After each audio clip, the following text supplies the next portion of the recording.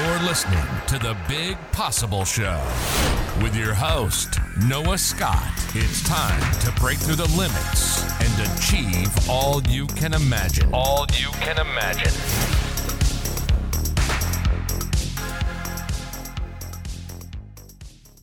Hello and welcome to this episode of The Big Possible Show. This is your host, Noah Scott, signing on with another incredible guest today. Our guest today, Hanna Hermanson, believes that dream life is real life.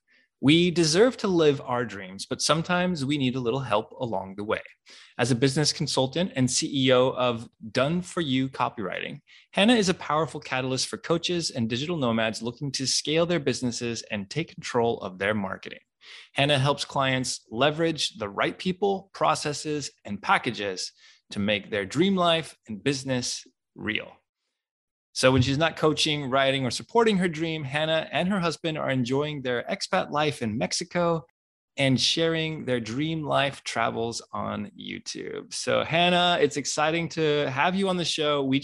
So Hanna invited me to her podcast and we just kicked it off so well. I'm like, you got to come on my show. So here she is. Welcome to the show, Hanna. How are you?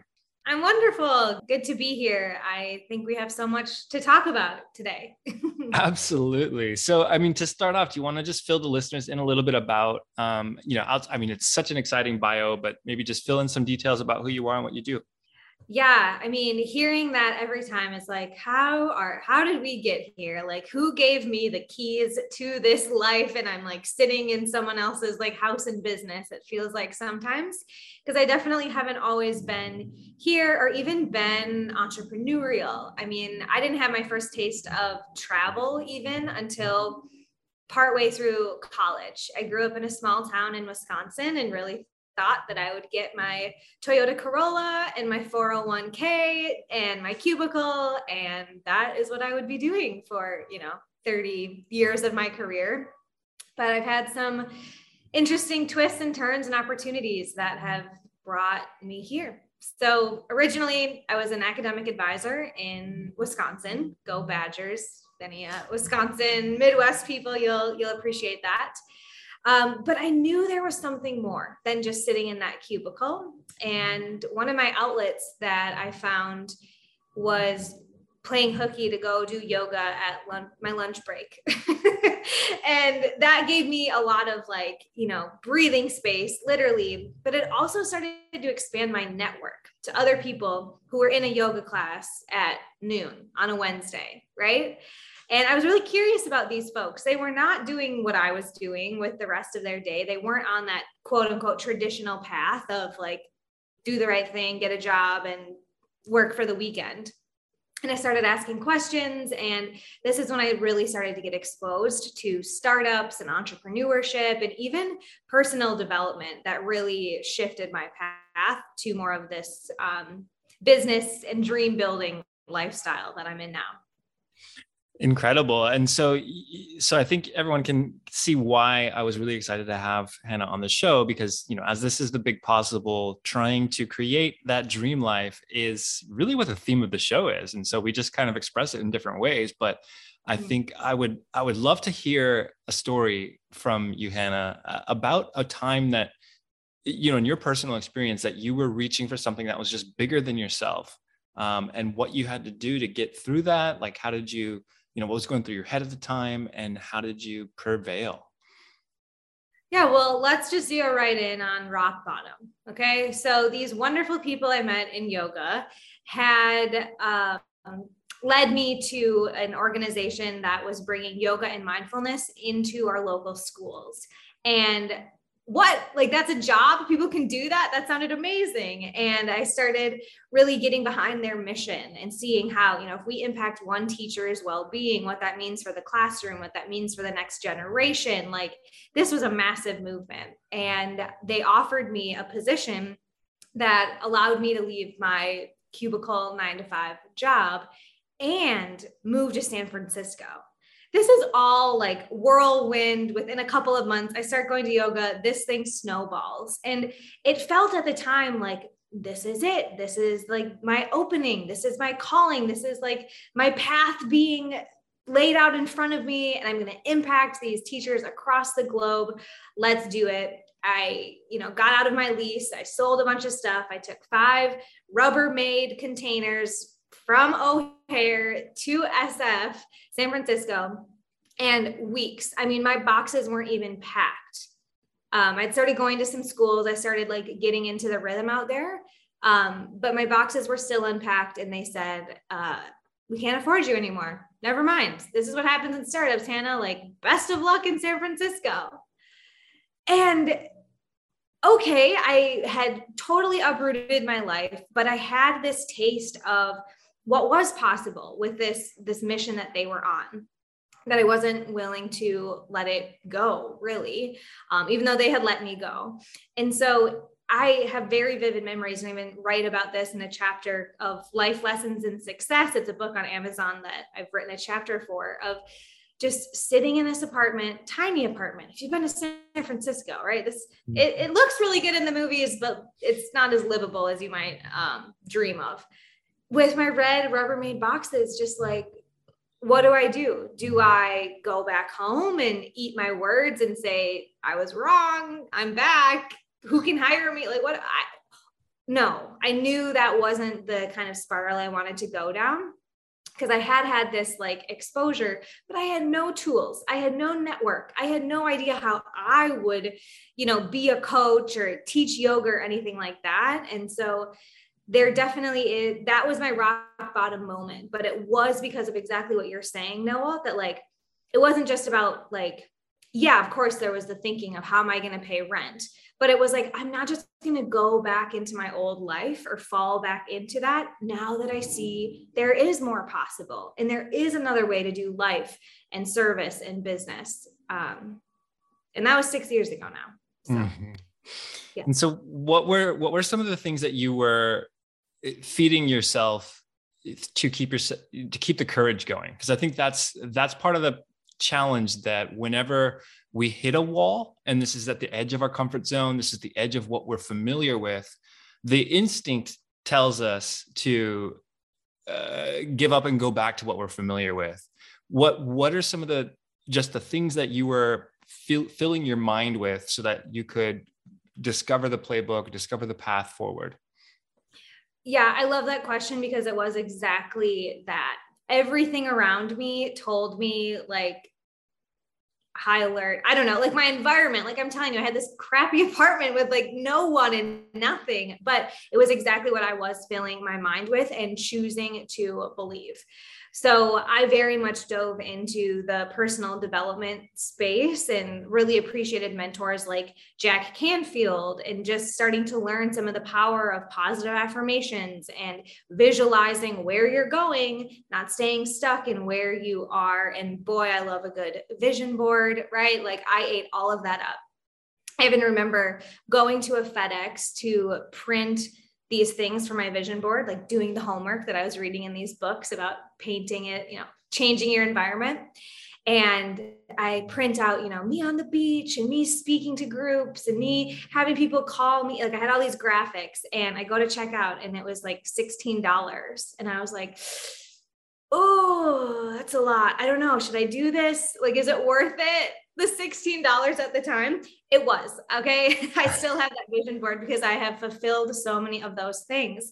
And so it was this commitment to believing in the possibility, knowing that where I was not stagnant. I mean, change is the only constant. And if I knew how quickly things could change in business and change in my life, then I really believed, thanks to vision boards and mentors and positive affirmations at that time, that I could continue to make changes and improvements in my life. So at that time, it was Jack Canfield, the success principles. Yeah, I got into The Secret, all of that good personal development stuff at that time.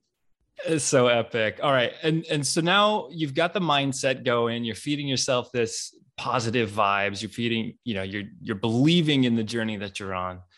What would you say would be like and this could be, you can take this in your personal journey or even just in the things that you're seeing with a lot of your clients.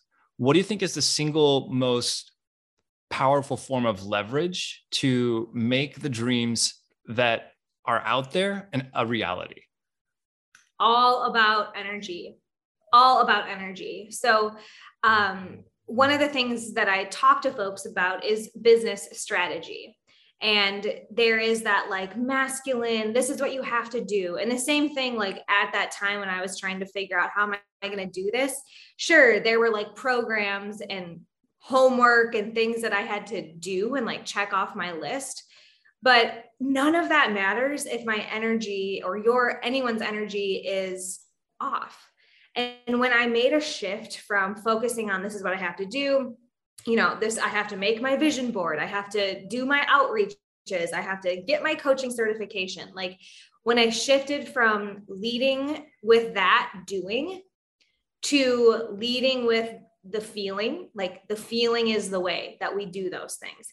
I know this is so like nuanced and woo woo, and like it's so in the finesse, because everything that we're doing is an energy game, right? This is the like quantum physics idea here. So I made that mistake of just like doing the thing, hustling, pushing, forcing the work. And I see this with my clients all the time too, where it's like, okay, I have to post, I have to make a website, I got to do all these like have tos. And if it's coming from a place of have to or scarcity or forcing, it never does resonate. It never does land. It never does quite end out like you intended. But when we come from a place of my cup is full, I trust the process, whatever is for me will come, whatever needs to go can go. And we really become more of this observer of how the work works. And we're not as attached to, the exact process or outcomes.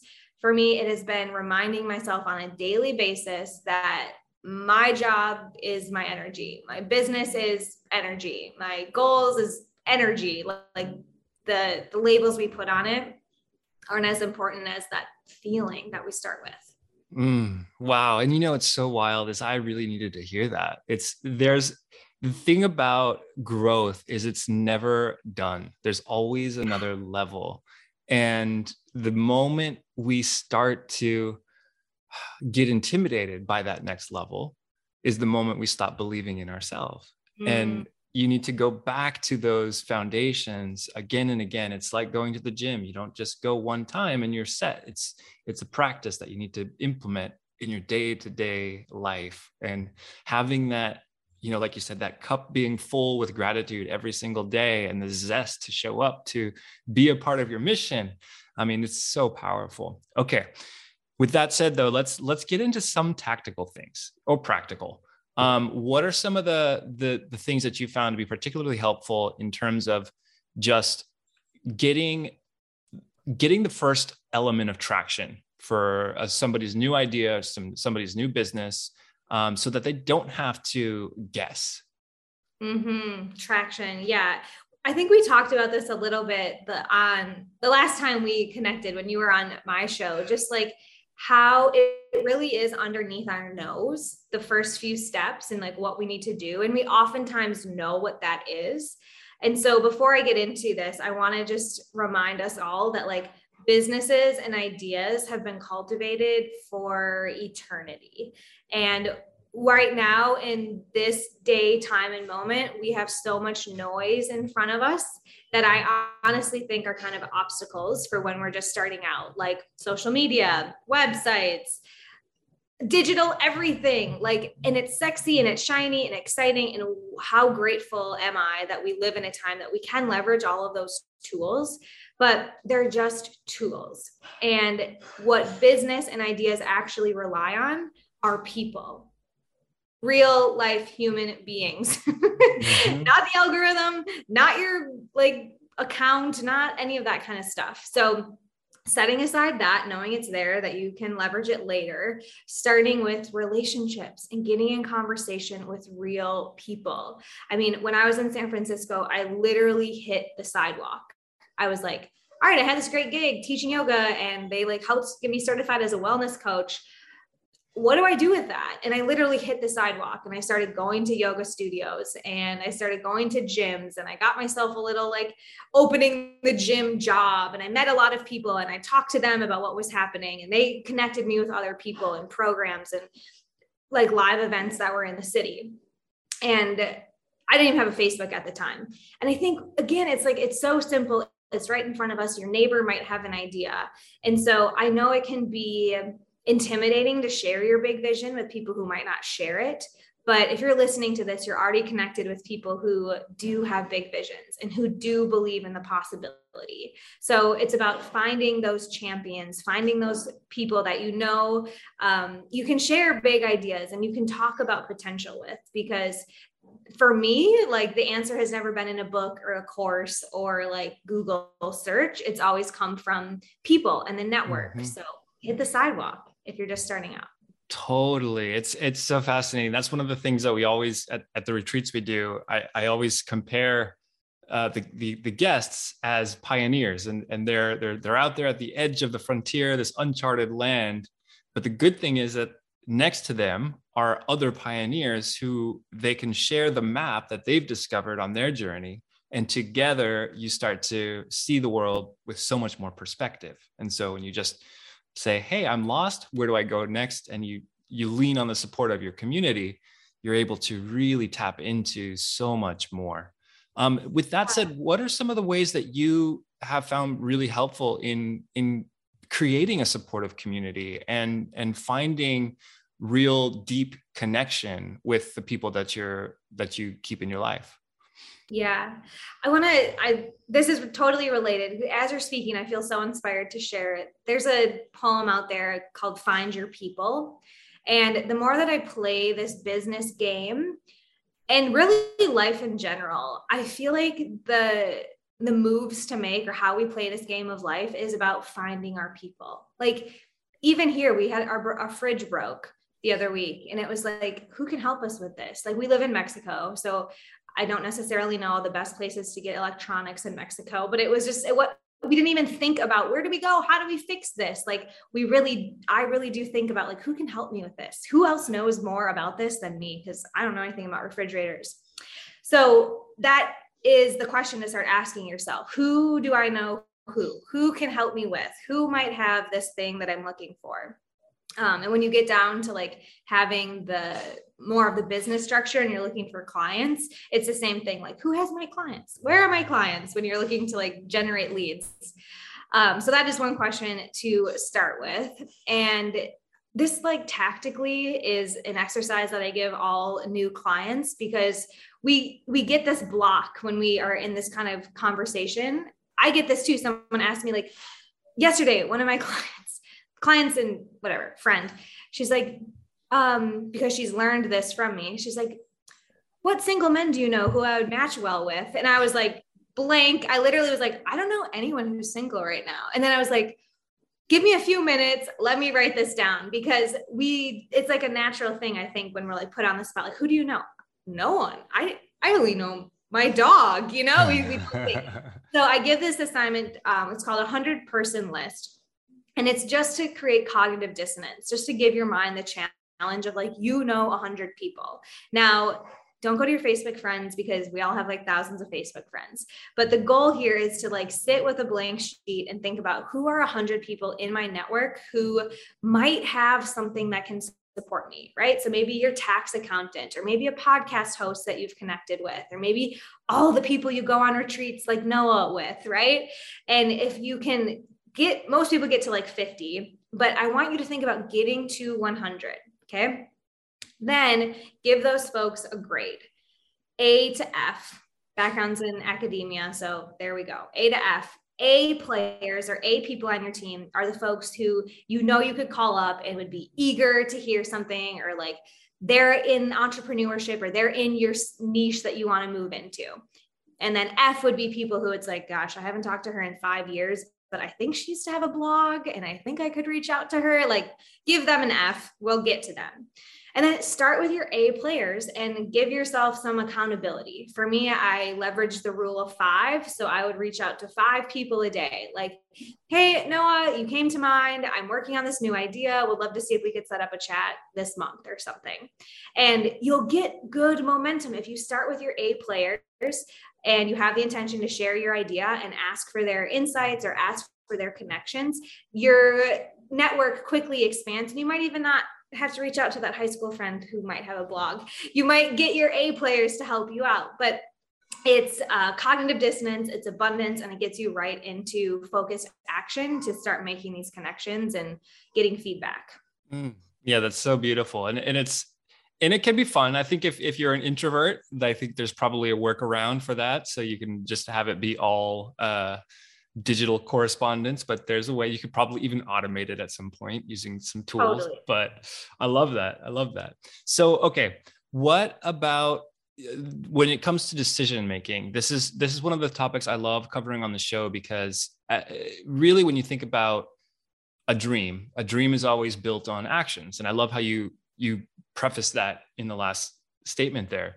The actions you make are what builds the dream, but ultimately the decisions we make are what creates the actions. And so if you have found a decision-making framework or a process that you use in your daily life, share a little bit about what that is and why it's important to you. I love this topic, and I don't talk about it enough. So thank you, because I feel like I have a tumultuous or complicated relationship with decisions.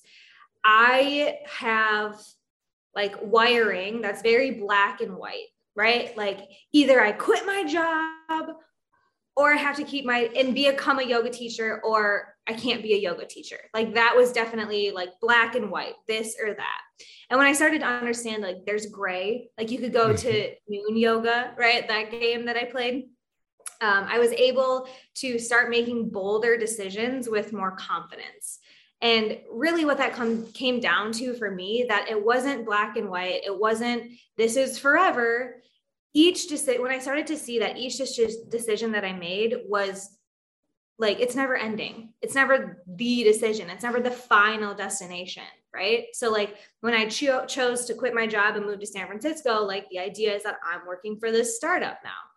But like that decision only led me to make the next decision, which was to like stay in San Francisco and like start my own business and like do health coaching. But then I changed to other types of coaching. And so if you can give yourself this permission to understand that, especially if you're entrepreneurial minded, it's an ongoing evolution. There is no end decision. There is no final decision, unless you're watching like Amazing Race or something. Like the game does end for them, but for us living in real life, it's ongoing.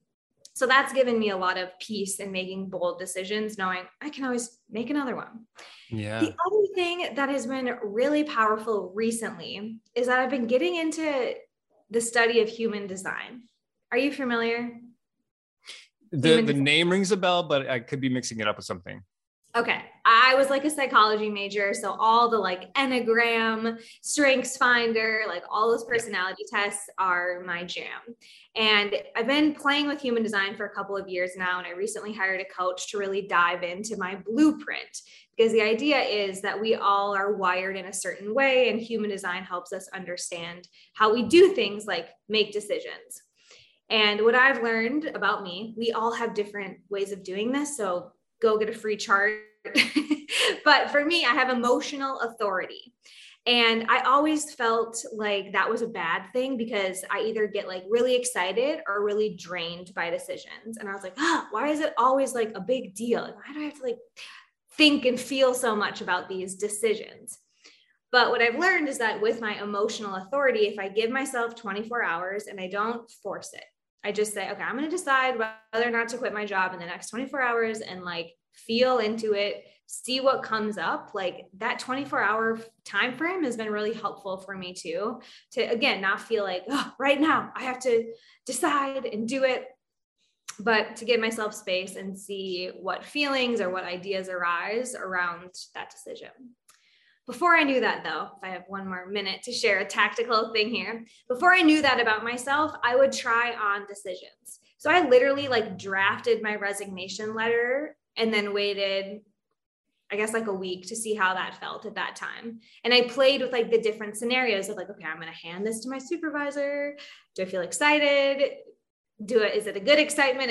Is it bad excitement? But again, moving from that fear, giving yourself permission to test it out, try it before you like send the email, just like write it and keep it. And then remember that you're always going to be making the next decision anyway. Oh, I love that like trial period of your decision. So you can have a sort of imaginary thought experiment happening, and you're just envisioning the process and living that process before you actually commit to it.